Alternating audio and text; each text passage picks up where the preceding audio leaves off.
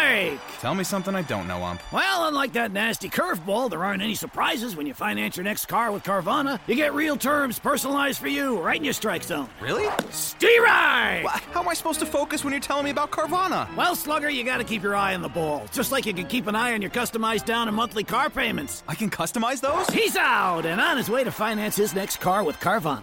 Visit Carvana.com or download the app to get pre-qualified today. We'll drive you happy at Carvana. Welcome to The Terrible Take, a daily segment telling Steelers Nation what's on our mind. I'm Alex Kozora. This offseason, the Steelers have to decide whether or not they want to upgrade their starting five offensive line. There's cases for and against to run back the starting five that grew and improved throughout the 2022 season. But it's still never going to be an elite line, and the left side can certainly be improved.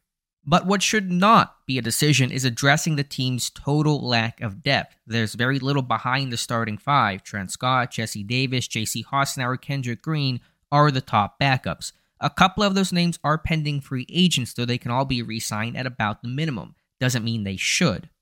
Pittsburgh got incredibly lucky with the health of their front five last year, the only team to have the same starting group across all 17 games. The worst loss they had was missing center Mason Cole, who played hurt almost all last year for about a half of action.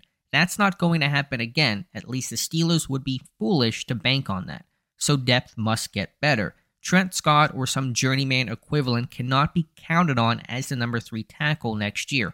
Hassenauer is average-ish at center, but he's too small to play guard, and Green is far from guaranteed to make the roster. In fact, he's going to be on the outside looking in come the summer. A veteran free agent at tackle, Chris Hubbard, makes a lot of sense, and a draft pick to address the interior is the best on-paper fit. But no matter how the team slices it, they have to get better behind their starting five. If they don't, they'll pay for it in 2023. Be sure to follow us at SteelersDepot.com and check out episodes of The Terrible Take every day at 5 p.m. Eastern Time. And check out The Terrible Podcast with myself and Dave Bryan every Monday, Wednesday, and Friday.